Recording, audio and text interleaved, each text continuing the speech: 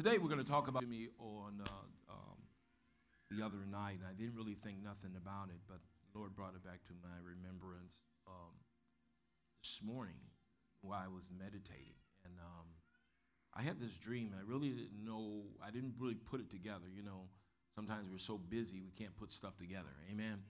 And so I was trying to do this and that, and I really didn't think about too much about the dream that I had until I put it together this morning. It was kind of like a little odd because normally when a person has a dream, usually there is a start, there's a beginning, and there's a sequence. But sometimes God comes out of that order and does something different. Amen. And so as I was dreaming, and I was in my secret place, and then I had this dream. And in this dream, I was in the basement of a house, and the rest of the house seemed like it was just tore up. Tragic event happened, and the houses and everything was destroyed. I was laying on the floor, and I was trying to reach this cloth, and I couldn't reach it. For some reason, I just couldn't reach it, and so I said, well, I kind of just normally just put my hand out, and it moved. It just moved. The thing moved away, and then there was a door in front of me, and I said, I got to move out this door because I got to get up the stairs, find out what's going on, and I couldn't move the door, and it came to me to move the door, and I stretched forth my hand, and the door just flew out of the way. So I go upstairs, and as I go upstairs, I walk into a neighborhood it was just tore up. Just tore up. There was houses that was blown up. There was all this devastation. And there was a crowd of people that were around. And this crowd of people that was actually around, they had formed almost like a circle. And all of a sudden, this dark cloud came. And as this dark cloud came, it turned into a big bear. And I said, I looked at it and I said, oh, that's a bear. And I wasn't thinking about amen. I was just trying to get out. And then it came to me to stretch forth your hand toward the bear. And when I stretched forth my hand toward the bear, I rebuked the bear because it was in a dark form. It was almost like an invisible form. You could see the form of the bear, but it was over all these people. And I rebuked the bear, and the bear flew away. And then I just woke up. Sometimes you have dump dreams, and these dump dreams is things that you've been either doing, watching, engaged in. It actually causes you to actually dump your memory. If you know anything about computers, they have what they call cache. And when you have cache, what happens is the computer writes all this information that makes up what you see on your screen. And then when you pull it down, it keeps it or dumps it. Every so many days, it'll cache it. And so, but then it came to me early that morning, okay, what I want you to talk about is spiritual authority. And I want you to do it in a series. So we're going to talk about spiritual authority because there is a big misunderstanding about spiritual authority in some cases. In some cases, we need to know about spiritual authority because some of you are up against some spiritual entities that them are purpose because you invited them. We invited them. Somebody say amen. And the majority of us invite them in because of the words of our mouth. And when we talk about this, I'm going to talk about it in a very specific so that we can understand. And then some of us, when we talk about spiritual authority, we go too far. We think that we can do all planets and all that kind of stuff like that. Well, we're not authorized to move planets right now. They have to stay in this place. Amen. I've heard all that kind of stuff like that. If when we get to heaven, if God authorized you to move some planets, then you'll be authorized to do so. But right now, ain't nobody moving planets. If there's a planet to be moved, God will authorize it, and it will be a purpose for it. There's only 2 instances in the Bible where God stopped time, and that has been proven by scientists that there's 2 missing times in the earth. And we know those times when Moses held his hand up. Amen. I'm talking about natural science have proved that there's these missing time. There's 2 elements of time that's actually missing. One is when Moses the people held his hand up to stop the sun so they can win the battle. Remember, that's purpose. Somebody say purpose. The second thing is when the king wanted more time. And it's the sundial that he was looking at. It went backward. Y'all remember the name of the king? Yeah, King Hezekiah. He wanted more time. He asked God for more time. He really probably should have just went home then. Because after that, he backslid. But but God stopped the clock of time, then moved it back. Gave him 15 more years. 15 authority. But most of us that are the body of Christ need to understand that we have rights and privileges that we have in Jesus Christ. So I want you to turn to Ephesians chapter number 15. These are one of my favorite scriptures in here. And so I want you to listen as I go through this. And I believe that as I meditated even this morning on it, because I was like put together this morning, I didn't pay no attention to the dream. Spiritual warfare came, spiritual authority me, until God says, look at the dream and look at this. And he says, you have authority. God's people have authority, but we don't know how to use it. Okay? And so in Ephesians chapter number 1, verse number 15. Wherefore I also, after I heard of your faith in the Lord Jesus Christ, love unto all the saints, cease not to give thanks for you, making mention of you in my prayers. And I just want to say this. If you do not have a prayer life, more than likely you're living on grace. If you don't have a prayer life, you're more than likely living on God's grace. And he's waiting for you to get a prayer life. Because if you can't fuel your prayer life, you won't have any power. If you do not have a prayer life, a consistent prayer life, listen to me real well. If you don't have a consistent prayer life, that's just it. There's no buts, ands about it. You know, none of us are good enough. None of us can make it without Jesus. Amen? But the enemy will ping pong you around the table until you're actually dead. He will do that. And I'm just going to be up in your face about some things, but you are not going to get ahead. You're not going to destroy any work of the enemy. You're not going to get a power move of God unless you just happen to be available and nobody else is available. God will use you to help somebody else, but you will not be consistently walking power if you do not have a prayer life. This is serious business because God expects us as God's people to have a consistent prayer life that fuels the power and the anointing in our life. If we don't have that, nothing's going to happen. You can get angry at God all you want. You can say, God, won't you do it? Why won't you do it? But God says, well, who are you? He'll ask you, who are you? Because you do not have a consistent prayer life with him that causes him to look at you as a son and daughter. Now, you're a son and daughter, but you have not fulfilled your role. Amen. And we have to get to the place where we're looking at ourselves because the time is coming, you're going to need power. Amen. And you don't have to, you listen. Listen, I'm going to just tell you the truth. If you don't want to hear praise, and just tell you the truth.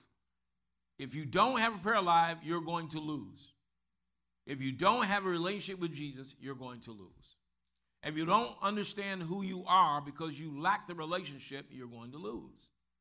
And it's not something that people will sit there and say, well, I love Jesus. I love Jesus. I love him. I love him. I love him with all my heart. I love him. I love him. And then you go and commit some of the most atrocious stuff there is. And he says, if you love me, you will do. I'm not talking about in the process of taking off and putting on. I'm just talking about people that just ignore the Word of God. And so we need to understand that God wants us to have a prayer life. So somebody said, I need a prayer life. If you don't have a prayer life, you need to start off with 15 minutes. Amen? I tell people that says, well, I can't pray that long. Well, let's start off with 15. Let's even go a little less. Let's start off with 10. Just do 10 minutes every day. Start off with 10 minutes every day and then keep adding on until you get in. Amen. Okay. Now listen to what it says. It says that the God of our Lord Jesus Christ, the Father of glory, may give unto you the spirit of wisdom and the revelation and the knowledge of him. Okay? So you need to write this down. First of all, I need to get the spirit of wisdom. The spirit of wisdom only comes from God. That's the only, you can only have the spirit of wisdom that comes from God. From God. It works from the knowledge of good and evil. Okay? Everybody understand that? The enemy has wisdom, but it's the wrong type of wisdom. The only one that have true wisdom is the wisdom of God. Somebody say, I need the wisdom of God. Somebody say, I need the wisdom of God. I need the wisdom of God. I need the wisdom of God. I need the wisdom of God. And God says, I will give you wisdom if you ask for it. If you ask for it, God will give it to you. You got to ask. Go on the internet. They look up stuff. They copycat stuff. They do stuff to try to simulate what wisdom is. But true wisdom can only come from God, and it comes through prayer and revelation. Somebody ought to say amen. Okay. And then he says, and the knowledge or the revelation of the knowledge of him. This is a very important piece. You don't have any revelation about anything, nothing gets done. If you are walking, if you want to walk in the power of God, if you want to walk in the dynamics of the Spirit, if you want to walk in the things of God, you're going to have some revelation. And revelation means the unveiling of something that's been hidden to you.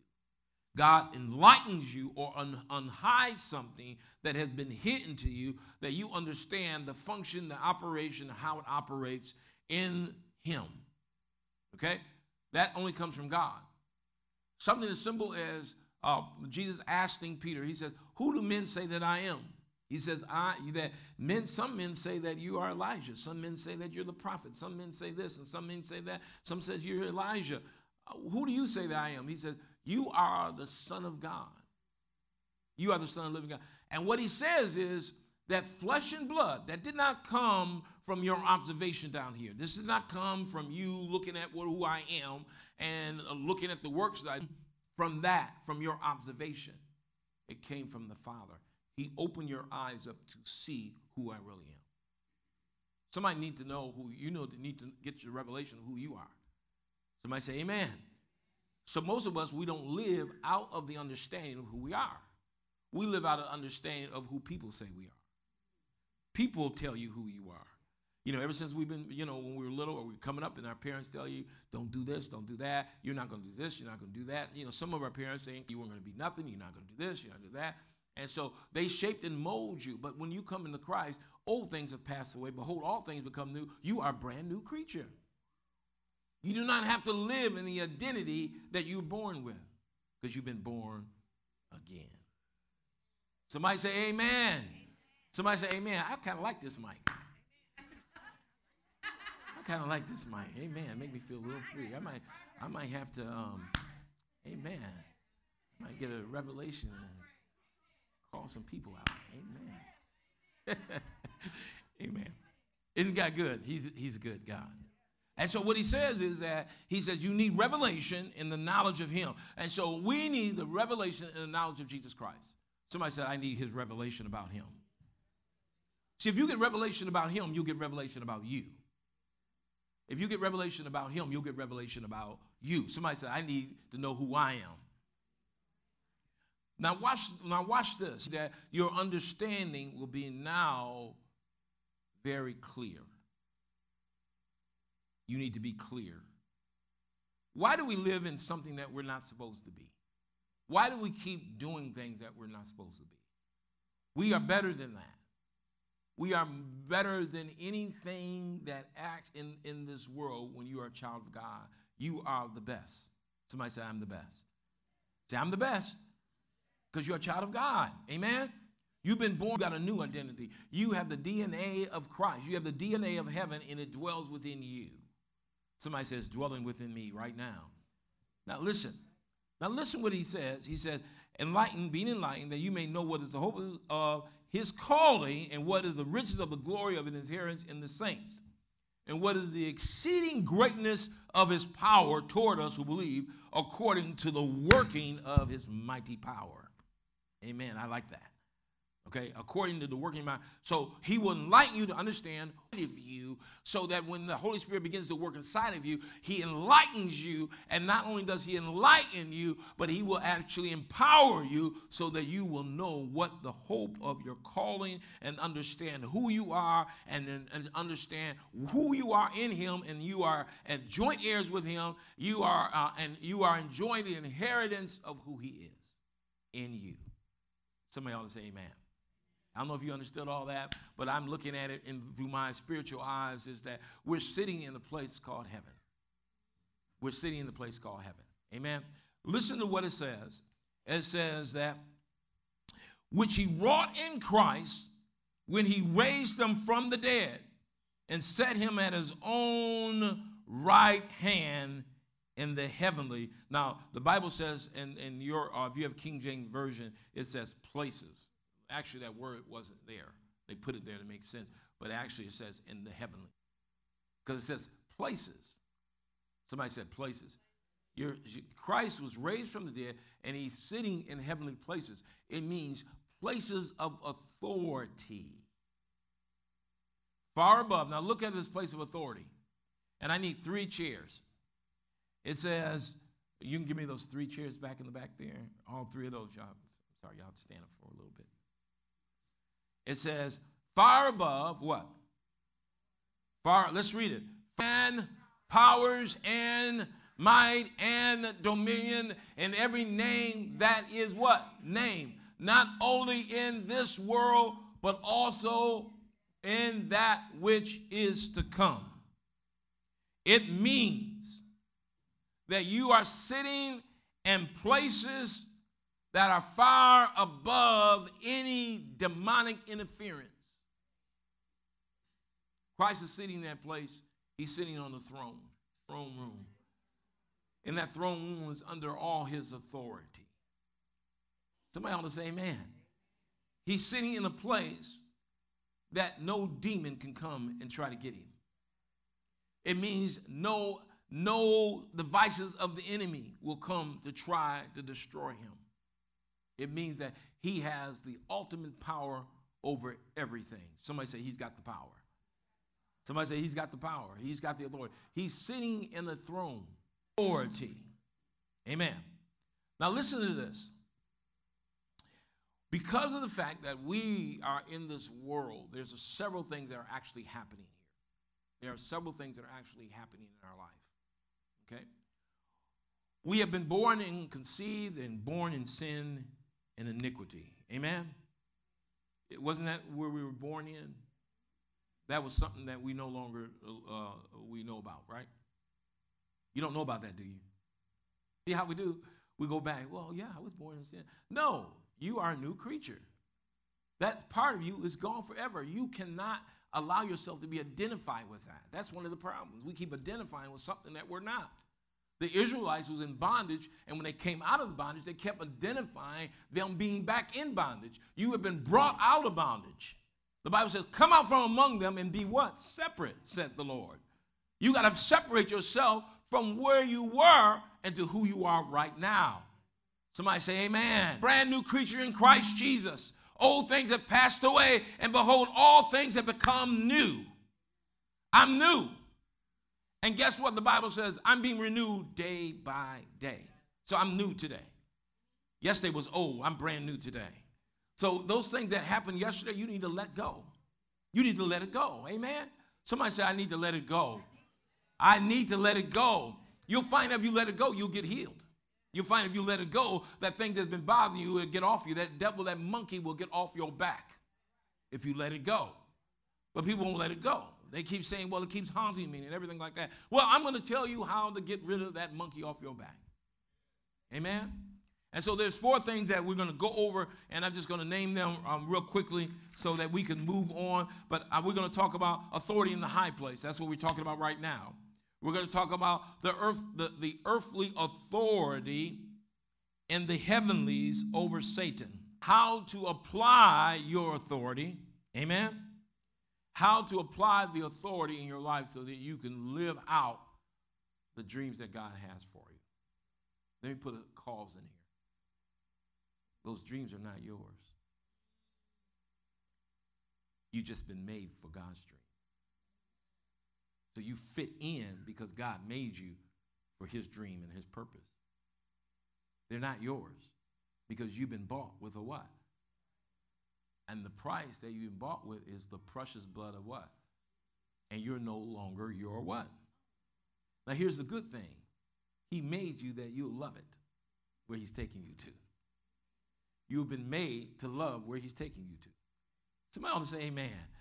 Amen. Somebody ought to say amen. Okay, so listen. Spiritual warfare, spiritual authority refers to an invisible battle in the spiritual realm involving a power kingdom of darkness. But let me put this disclaimer in here. God is not in any battle with anybody. He's just not. No one's going to overthrow him. No one can overthrow him. And if God wanted to, he could blow everything away. So what is the battle that we're really in? We're in a battle.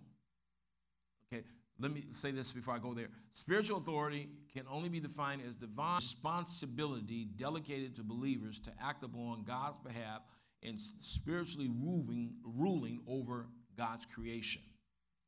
We are given authority to implement spiritual principles and laws to either control the wickedness of the enemy effects on the world or to destroy his strategy and the lives of mankind. Let me say it again. We are given authority to implement spiritual principles and laws of the enemy's effect on the world. This is why he says, I look for intercession, I can find any. I can't find any. God needs you to pray to stop what the enemy is doing. Somebody ought to say amen. When little Pookie needs help because he or she is in the hospital, and the only help you can get, you have to call what? You got to call heaven down, right? Overtake Pookie, and Pookie will be no more. So when they call for the saints to pray, what you do is that you have a spiritual connection with heaven, that you call the power and the authority of heaven that is in you out to actually cause the area to be settled and to arrest what the enemy is doing. Somebody say amen. So if somebody's sick, it says call for the elders of the church, right? That's one of the scriptures. Call for the elders of the church, that they will pray the prayer of faith over you. And when they pray the prayer of faith over you, it says the Lord will do what? Heal and raise them up, right? Well, why does that happen? Because the elders have been given spiritual authority to call heaven to heal you. Without heaven heal you, and here's the thing about it is that, and most people don't really use it, it says, if you can, and the Lord shall heal you, raise you up, right? So you get a twofer. You get your sins healed, and you get healed. Somebody say amen. And people don't even do that. They don't call for those. I don't want them praying for me. I don't like them praying for me. I can pray for myself. Well, you go right ahead. That's the scriptures. Somebody said that's the scriptures. So if you are in a bad situation, call for the elders. So you can get that straightened out. Ain't nobody saying nothing. Amen. And so what we have, so it says also this. It says that we're given we are given authority to implement spiritual principles and laws to either control the wickedness or the wickedness of the enemy's effect on the world, which means that we can cause the enemy to stop situations. We can cause the enemy to stop circumstances that he may try to bring upon a people. And because we're praying, God will stop it. Are you listening? Okay? That's what we have is spiritual authority. That's one of the reasons why we have it. The other reason why we have it is that when you're meeting people, when you're talking to people, that you need to have enough authority and enough God in you that you can open their eyes to the light of the gospel. Not just with words, but with power. Jesus, Paul said, and that's what's really, and I'm sorry, I'm just going to be honest. This is one of the problems that we have in the church today. See, we got a lot of good exhortation. We can preach it up the storm. We can get the people emotionally sound and jumping and hollering and screaming. But when they go out, they still got the same problem because there's no power implemented. There's got to be power. See, if I'm going to preach the gospel, I need to have a sign following me. Did you hear what I said? If I'm going to preach the gospel, I got to have a sign follow me. Not me follow the sign follow me. So when I go out and I begin to preach the gospel, the words that come out of my mouth should be powerful enough to make changes in people's lives that want to receive it. Amen.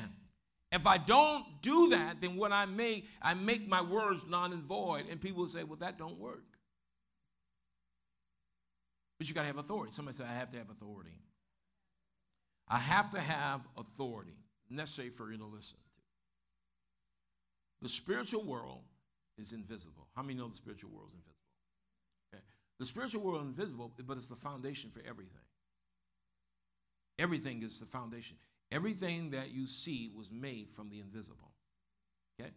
We know that today. I mean, if you look on the walls and stuff like that, you see the structures and stuff like that, but many people don't see what's behind the wall.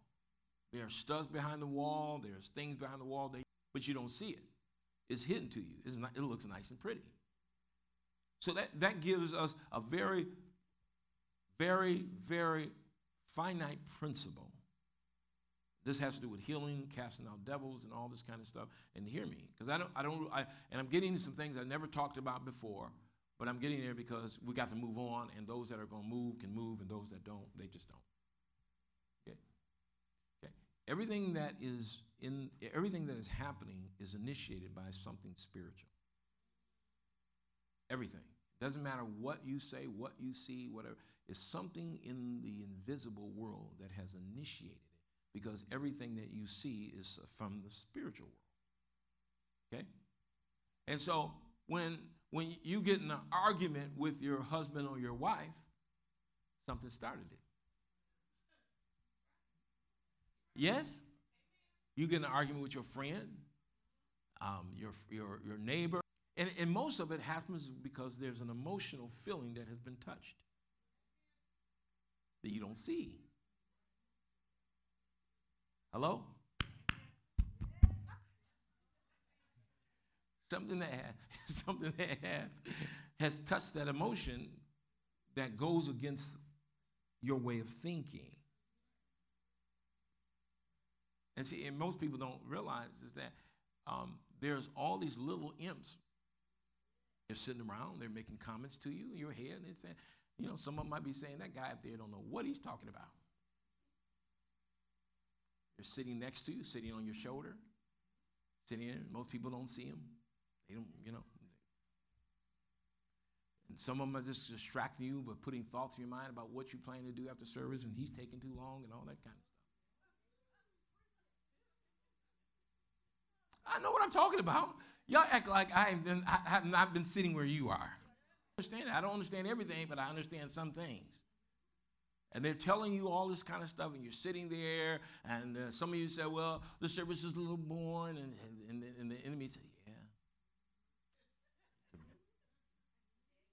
yeah. And just corner with your thoughts. The thoughts is what the enemy rides on based on what you say and your actions. So he'll start something. There's some people that argue about stupid stuff.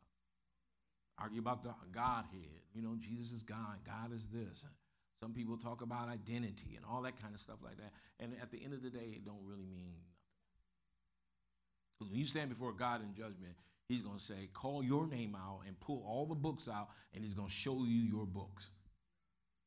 He's going to pull all 5 of these books out on you, and your name is on every one of these books, and one of the books is either your name is going to be in it or it's not. It's called the book of life. You're eternally in trouble. So everything is initiated by the spiritual world. Now here is the bombshell that maybe some of you know,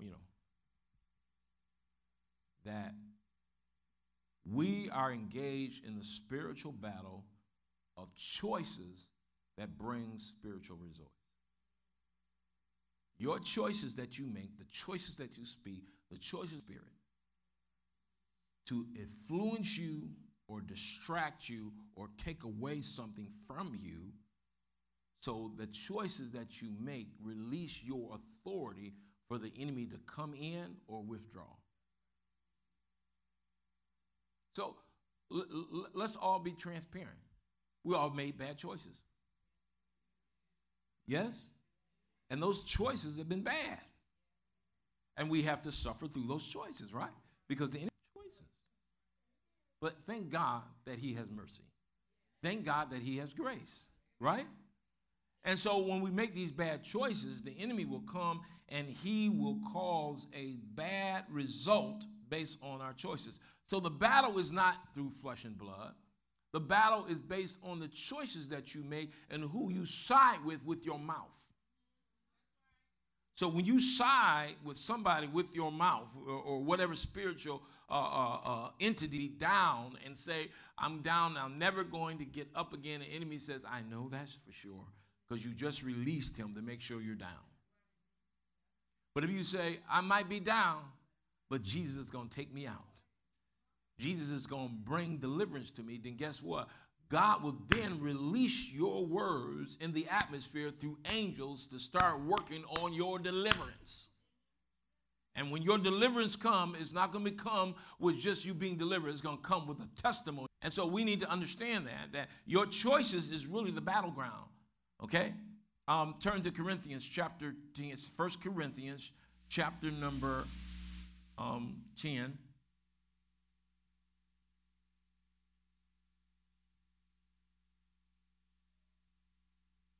I'm sorry, 2 Corinthians chapter 10.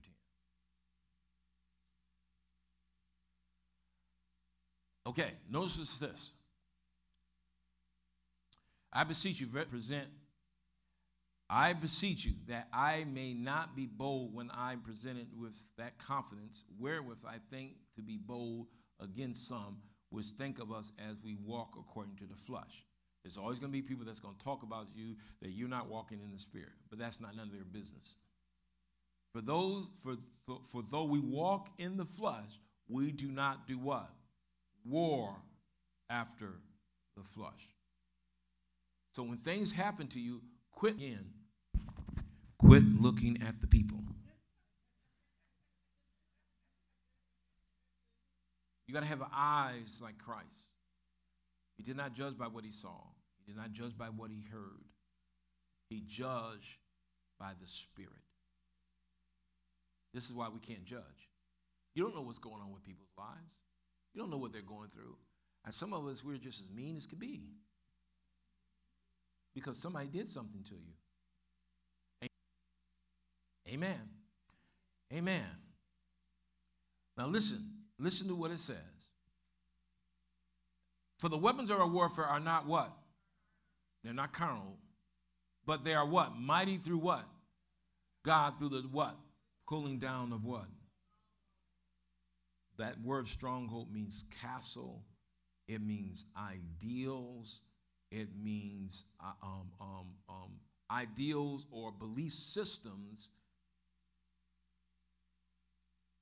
So if you believe that somebody's going to get you, and you keep telling them, sometimes we have people that have certain conditions mentally, and they think people are after them.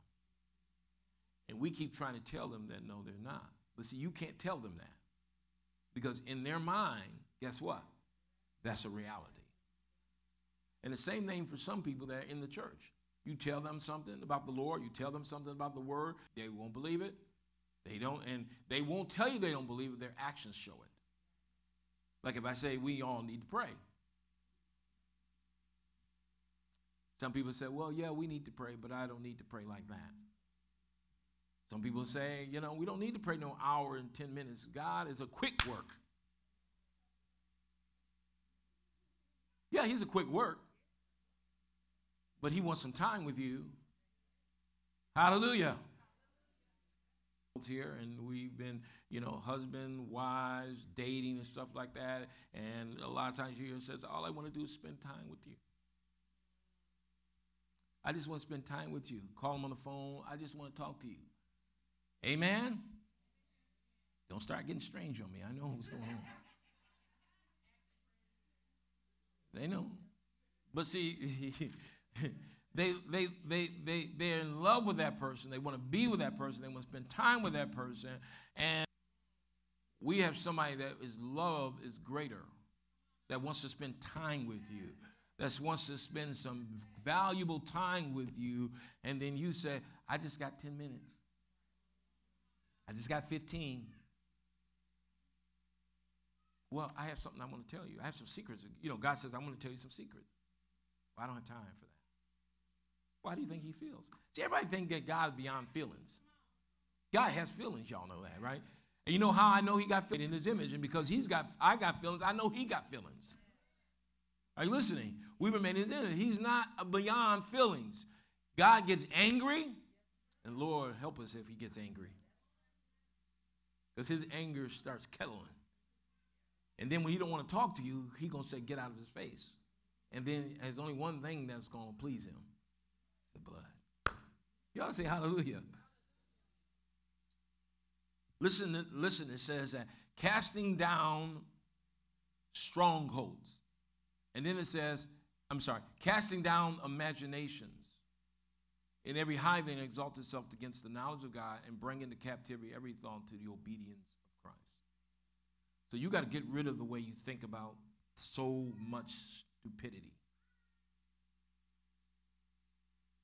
So much foolishness. You got to cast those thoughts down. You got to start learning who you really are. The devil is not, like I said, he's not going to destroy you unless you tell him to. He's not going to overcome you unless you give him authorization to do so. He's not going to, the enemy will cause you to be poor if you keep saying you're poor. If you keep saying that people are bothering me, guess what? There's going to be a whole line. You just authorize him to bring a line. Life and death is in the power of the tongue. And with your mouth, with your words, there's a snare.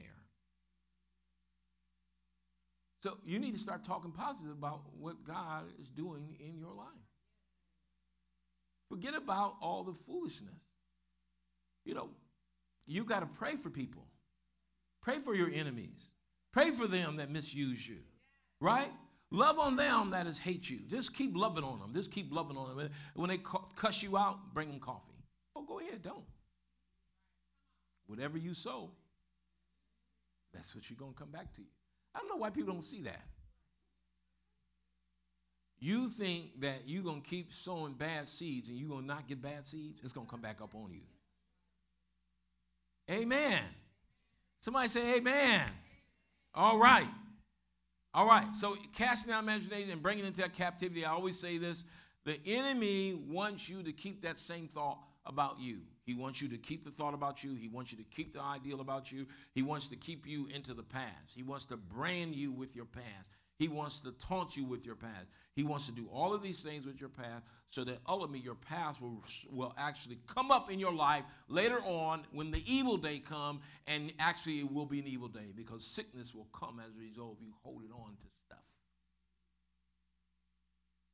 Now listen, I didn't know all the stuff there was about the healing power of God through forgiveness. Understanding about how this operates. And During the time that I've been traveling and doing stuff with him, and he's talking to me and giving me all this insight about all this stuff about the healing power of God, I found out that most of us, most or 90% of the sicknesses in our body is a result of an attitude or a problem that you have with either yourself or a person. And if you could just forgive them, you'll find out it reversed.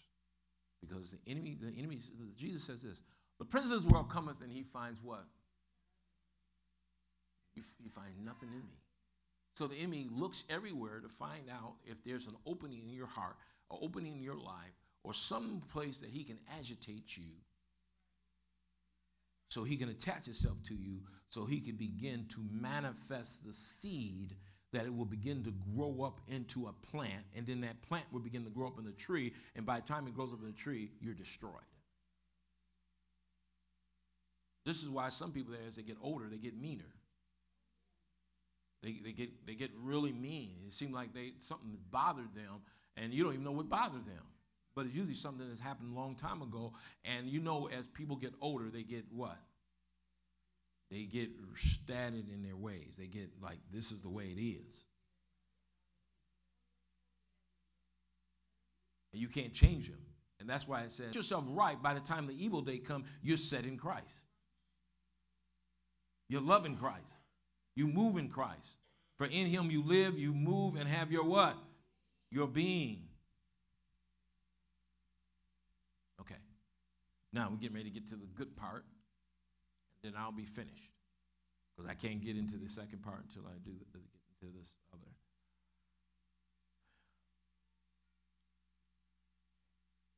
If we're going to advance the kingdom of God, spiritual authority, and understand the power that Christ has given us and released to us until we understand and see what it is that he is actually doing.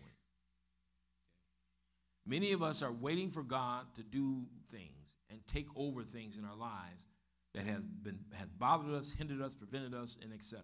But the reality is that we don't have to wait to go to heaven to experience the glorious power of the kingdom or the reign of the kingdom. Y'all don't have to wait to heaven to get free. You don't have to stay in bondage through your entire life. Y'all looked at me like, y'all don't have to wait to get free. You're an ambassador down here, and we are to enjoy some of the benefits of our ambassadorship. Amen? Amen. You shouldn't be walking around all poor and broke, but it means that you should have what you need. You don't have to walk around all sad and busted up and all that kind of stuff and saying that nobody loves me and all that kind of stuff. Fix yourself up. Look the part. And you'll find out people will be attracted to you, and they're attracted, they'll run after you. You're going to say, hold on. I'm too good for this. I'm walking this thing out. Hallelujah. If you want me, you're going to have to go through some stuff. Amen. You know, beautify yourself like the world. Beautify yourself with holiness, and people will come running after you. They'll come looking for you. There's something about that sister. She look good. She smell good, but there's something about that. She don't have an attitude. Hallelujah.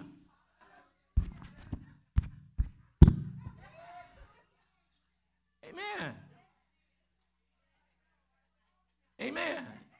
The Bible says, he that findeth a wife findeth a what? So we men, we got to get ourselves together too. Amen. Amen. Because no woman want a man that's all busted up. Hello. Because you're living in a different place. Amen. You know, and you can, and you ladies, if they're not in Christ, don't even take another look at them. Run from them, because they might have that look. They might have that smell. You might have to run. Amen. Same thing happens on both sides. You know, Joseph, he had that problem. Amen. He had to run. And some of you ladies have a problem. You need to run too. Because the devil's not playing with you. And then you'll make the statement, I wish I never had. You'll be regretful all your life. And then the enemy, that'll be another opening for the enemy to come in. Thank you, Jesus. Maybe I need to preach a little bit now.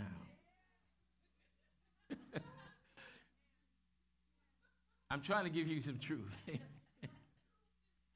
Amen.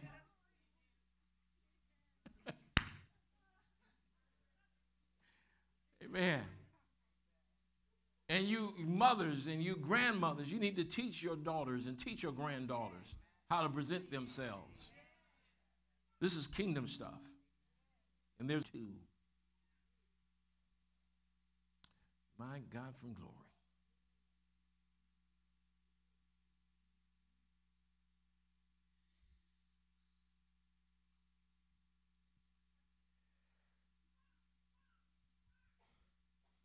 You know, before I go there, let me go into Colossians chapter 2. Go to Colossians chapter 2, verse number 15.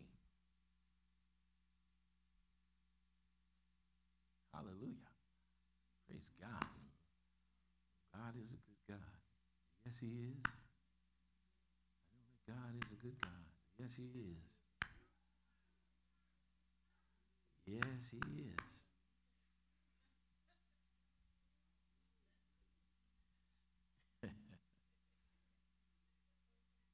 Go to 14. Let's go up one. Okay. Now listen, everybody in here. You got a moment, but most of us need to understand that when Christ died, he died to bring us victory. Right? Somebody says he brings us victory. He also has given us a place in him. Somebody say amen. He has given us authority. He has given us power. He has given us all kinds of benefits to be inside of it, to be in him. For in him, the Bible says, we live, we move, and have our what? Our being, our existence is him. Say, I want to live in him. Amen. And notice it says, he blotted out the handwritten of ordinance that was against us, which means that he took care of the law. He removed it. And it says, which was contrary to us. And the reason why it was contrary to us because we couldn't keep the law. There's a law, you break the law. I mean, some of us now, we know what the law is and we still breaking it. Yeah, I know. I know, because you going 75 and 55-mile lanes. Some of you got a whole bunch of tickets in the bag that you haven't paid yet. Hello. Amen. Some of us, somebody said deliverance. Amen. Well, thank God for forgiveness, right? And so the Bible says, contrary. The law told us about ourselves. It showed us ourselves, and it attached a penalty to it. And it says it took it out of the way because of what Christ did. It took all of those things, the law, the penalty of the law, and it took it all out of the way. And when it took it out of the way, it gathered it up. All the stuff of the law, all the stuff of the penalties, all of the stuff of any kind of, even talks about in Galatians that he took and he got rid of the curse of the law. We are no longer the curse of the law, which is in Deuteronomy chapter 28. And he says he nailed it to his cross, nailing it to his cross. Sure, they got nailed to the cross. So think about it. I mean, just go through it's not Easter yet, but you can just go through just a quick analogy of what he nailed to the cross. He nailed that ill thought. He nailed that foul thinking that you're doing that nobody else knows about. Amen. That lustful thinking, that lying, that cheating, that manipulating. Amen. The stuff that you don't want nobody to see, but God saw it. Amen. The stuff, the stealing of money, the manipulating of people. You could just think about anything, and he took it all, bundled it up, made Christ sin, nailed it all to the cross. Because he was the stuff that was made sin. He was the one made sin for us. Right? They put him on the cross, nailed it there. He nailed it. So it was hung up so everybody could see, bloody as a mess. Didn't even look human because it was sin, and nailed it to the cross. An innocent man died on your behalf. Now 15. They nail all that. Raise your hand if you believe that. Listen, if nothing else gets you excited, that should get you excited. Because he took everything that was against you, that was put on you, every kind of penalty there was, and he took it away and wrote your name in the book of life and says, I'm going to take you out of the mess and put you into a place. Having spoiled them openly, triumphing over them in it. Which means that everything that the enemy thought they were going to do to the human race, every demon, every assignment, every dead, if you want to call it Nephilim, every magic trick, everything that was put on you, Christ took the power and the effect of it away from you. And he made a show of the enemy. He pulled him out like they did back in the Old Testament days. They would take a king that they conquered them, and they would put him on a donkey, backward, naked, and put a dunce hat on them and parade them through the audience and says, we have defeated your king. And so when Christ, when death could not hold him, because remember, death is a penalty. Amen? Death is a penalty. Y'all got to see it. Death is a penalty. Death is a penalty, and Christ took your penalty, and they killed him. They killed him on the cross. They killed him. Death said, I'm going to take him, and death said, I'm going to keep him because this is a prize. Took him down in the lower chambers and said, we're going to hold him here. They didn't know him. Because if they had known, they wouldn't have crucified him. I don't have a Bible for it. This is just me. That he went down there in those cloths in the invisible world, waiting for the right moment. And all of a sudden, everybody was having a party down in hell. Saying, oh, we got him. He no longer is going to destroy our work. No, everybody in here, we're going to rearrange our plans, y'all. We're going to take this world now. We're going to cause disease. We're going to create mayhem. We're going to cause war. We're going to just destroy this earth and destroy the image of God. We're going to destroy it all. Call the principalities. Call the powers that sits on high. Call the demonic spirits that actually causes things to happen in cities and villages and families. Call them all together. We're going to have an open meeting. We're going to have a conference. And this is not a conference call, y'all. I want everybody present. Because we're going to have a party on these people. Because we can't fight against God. Y'all didn't hear me. We're going to distort his image. We're going to cause his image to go. We're going to destroy that image that he thought through the prophets, Abraham and Isaac and Jacob and David and Ezekiel. And they talked about all this kind of stuff, but we got him, y'all. Aren't you glad? Matter of fact, there's a special reward for you, Lust. There's a special reward for you. There's a special reward for you. We got him. We got him, y'all. Well, he didn't do anything. That don't matter. We got him. No more healing the sick. No more raising the dead. No more causing situations to happen. No more of this is going to happen. No more.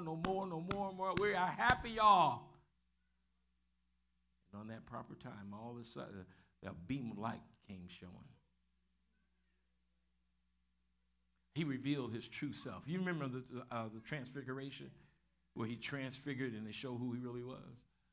I believe that he was in that. When he opened up who he was, he stood up and said, hey, y'all. And they all looked shocked. Death thought they had him. Death said, I had him. Why you didn't hold him? They started fussing at each other. Why you didn't hold him? I don't know why. I stopped making excuses. Stop making excuses. You don't have him because he's here now and he's shining a light from heaven in this place called hell. There's a light here. And I see him walking over to the place called the bosom of Abraham, and there's a bunch of people over there, and he's getting ready to break the door down. Hide those keys. And he just stood there and says, hey, give me the keys of death. Death, stand over there. You're under my authority now. Grave, you didn't got to sting anymore. Hallelujah. Somebody ought to say hallelujah. There's no sting. I got the keys to death, hell, in the grave. Give me the keys. I remember looking at the apostle, and this guy was preaching, and he brought up some keys. He said, Jesus did a black flip on the devil and took the keys of death, hell, and the grave. Amen. He took those keys. He unlocked that gate and told Abraham and all the patriarchs, he's just where you just sitting around here, but I got a place that you long for. It's called the presence of God. Hallelujah. Hallelujah. And what he did was that on that third day, he got up. Somebody else say hallelujah. He got up. He got up. You ought to be happy just because he got up. But he got more than just got up. He went into the heavenly place. And the Bible says he sat down. That means that all authority, all power, all principality, death, hell, and the grave is no longer subject to the devil. They have to come under his domain because he conquered them. Because there was no more authority left for the devil because he conquered him. He defeated him. Somebody else say hallelujah. Somebody say hallelujah. Hallelujah. Somebody say hallelujah. My God from glory. I knew what I was talking about. And here, go to the Ephesians now. He made an open trial. So go to Ephesians and let's see what he says about that in Ephesians chapter number 2. And he makes this statement here. I don't know if people are happy about that or not. I think here in America, I think that we have just missed a lot of it. We just don't get it. Chapter number. No, let's start verse. But God, who is rich in mercy. Somebody say he's rich in mercy. For his great love wherewith he loved us. Even when we, somebody said we, were dead in what? Has quickened us together with Christ. Somebody say he's quickened us together. That word actually means in the Greek, made alive. Somebody said he made us alive. By grace you are saved. It's something that nobody here qualified. I didn't qualify for it. You didn't qualify for it. Nobody here was able to qualify for it. That means that you that are in here today and me, we don't qualify. But because of his grace, because of his what? Mercy. What did he say? You are saved. And guess what he says? And so he says he has raised us up together and made us sit together in what? In Christ. So Pastor Warren, why don't you have a seat on the throne? So you can sit with Christ, because we are in heavenly places right now. Come on, sit down. Hallelujah. We're sitting here in heavenly places, amen? And guess what? He's inviting everybody to sit with him in heavenly places. Sit down. And guess what? You got the same authority that I have. I give you authority. Christ Jesus. And because he has authority, we have authority. Somebody said he's got authority. So that means that if he's sitting in high places, because remember in Ephesians chapter number 1, it says he's raised from there and he was sitting in what kind of places? Heavenly places, right? But then he says when he has raised us up together and made us to sit together, and what kind of places? And heavenly places. And so everybody that is in this room that is saved, everybody that's in here that's been under the blood, everybody that's in here that's tongue talking, everybody that's in there that's been through the water and been through the flood and is coming out, you are sitting in heavenly places in Christ Jesus right now. right now. You're looking at benches, but you're what? You are a spiritual being. Amen? And your spirit man is sitting in places of authority. So the enemy can't taunt you anymore unless you say so. The enemy forms a weapon, weapons formed against us. No weapon formed against us shall prosper. He might form a weapon, but it ain't going to work. Because I'm sitting here, and remember now, when you're sitting, you're resting. You can take a little nap. Amen, because you're resting. And most of us don't understand that revelation comes while you're resting. You can sit back and just rest in the Lord and say, Lord, the enemy's bothering me. Well, let me take a nap. Let me get into prayer. Let me just take a prayer nap. Charlie Shem, he went over the prayer, mystical prayer. Somebody said, mystical? It's just a word. What it means is how to pray in the spirit, to get into that realm where you see God and hear God and understand God as he talks to you. And that's a place of rest. Somebody said that's a place of rest. Some of you haven't rested because you're not sitting in heavenly places. You gave your seat up. You know your prayer actually takes you to heaven. Somebody say amen. I'm not talking about physically, but you ascend. You ascend into the heavenly place. Your spirit man ascends into the heavenly place. As you pray, you ascend. That's where you can find rest. He says, come, find rest for your soul. You've been in the land too long. You've been in a dry and weary land because you left your place. You forgot how to rest. You're running after everything and worried about so much stuff, you forgot how to rest in him. But right here, we're sitting in heavenly places. Yes, I see you. I see you with my physical eyes, I see you physically. But I'm not here. I'm in another place. As I'm seeing you, I'm seeing him. As I see you, I see the heavenly place. Because in prayer, you can ascend. And you don't have to always, in prayer doesn't mean you're always talking. Prayer means sometimes you got to shut up and just look. Sometimes you got to just be quiet. And it's not always looking up. It's just, I'm just saying that in those terms so you understand what I'm saying, because the kingdom of God is in you. It's right in you. It's not somewhere that's out. It's right inside of you. Are you listening to what I'm saying? A place of authority. Somebody said a place of authority. Say a place of authority. See, when you realize, when you get the revelation that you're sitting in a place of authority, you don't have to let the devil keep bothering you. You got to get kind of hardcore in the spirit. We become wise as what? Serpents, but harmless as a what? A dove.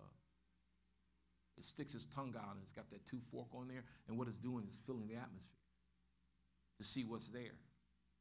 And see, that's what the spiritual realm is. We got to pull our tongues out, if you allow me to say it like that, and begin to fill the atmosphere, the environment that you're in. What environment are you in? Are you here or are you in heavenly places? Where are you? If you keep letting stuff bother you, you're not sitting in heavenly places. You give your seat up.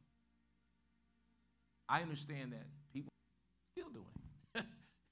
But guess what? I understand that God is the center and that I have authority in him. I have authority in him. Somebody say, I have authority in him. Come on, let's stand on our feet. No, you're resting.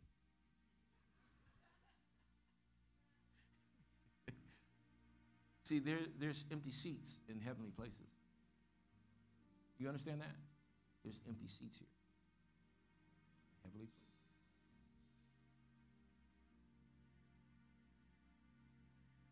Listen, the seriousness of this has to do everything with your perception of who you are in him. I don't have to worry about God's authority. He already has it. Right? Somebody say amen. I'm concerned about our authority because some of us don't realize we have it. I don't care what issue that you have in life. I understand that it's hard. Life that are hard. And some people are going through more difficult things than other people. I understand that. God understands that. But there's something special about those that he put more on. Somebody say amen. You can consider yourself blessed when you are doing the right thing and stuff still come up on you. Amen? The enemy is accusing you of stuff that you know you didn't do. And you running around. Why would you be scared for doing right? Some of us are, we're thinking about things that happened to us years and years and years and years ago. There might have been something that happened very traumatizing in your life, and I understand that too. And that takes time to get over, and I understand, and God understands. But in the midst of you going through, trust in him that he's going to bring you out. Don't rely on, please, I know that we have pastors and all of that, and I understand that, and we need them. We need pastors, God-ordained pastors and God-ordained apostles and evangelists and stuff like that. But at the end of the day, the only really person who can help you is Jesus. If God's not talking to those men and not talking the word through them, then you're going to need Jesus. Amen?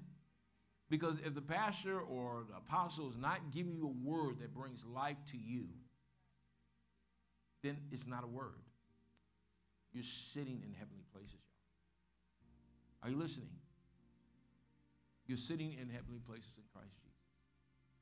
And there's coming a time that God's going to challenge you. He's going to allow the challenge to come up in your life that you are going to have to deal with. And we need to search our hearts. How many know that God is good? Somebody know. Singers, come on. And I want us to pray.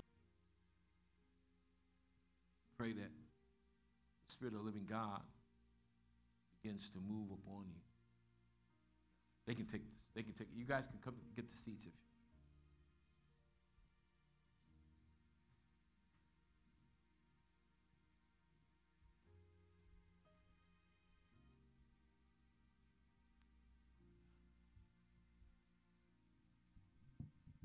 And so as you go out the rest of your day today, there's some of us that actually need help. How many need help today? I'll be the first one to raise my hand. I need help. I'll be the first one. You can't be the you can't say you cannot be a partaker of the fruit if you're not willing to go first. And so I'll tell you, I need help. Somebody say, you need help. Everybody look at me and say, you need help. Point at me.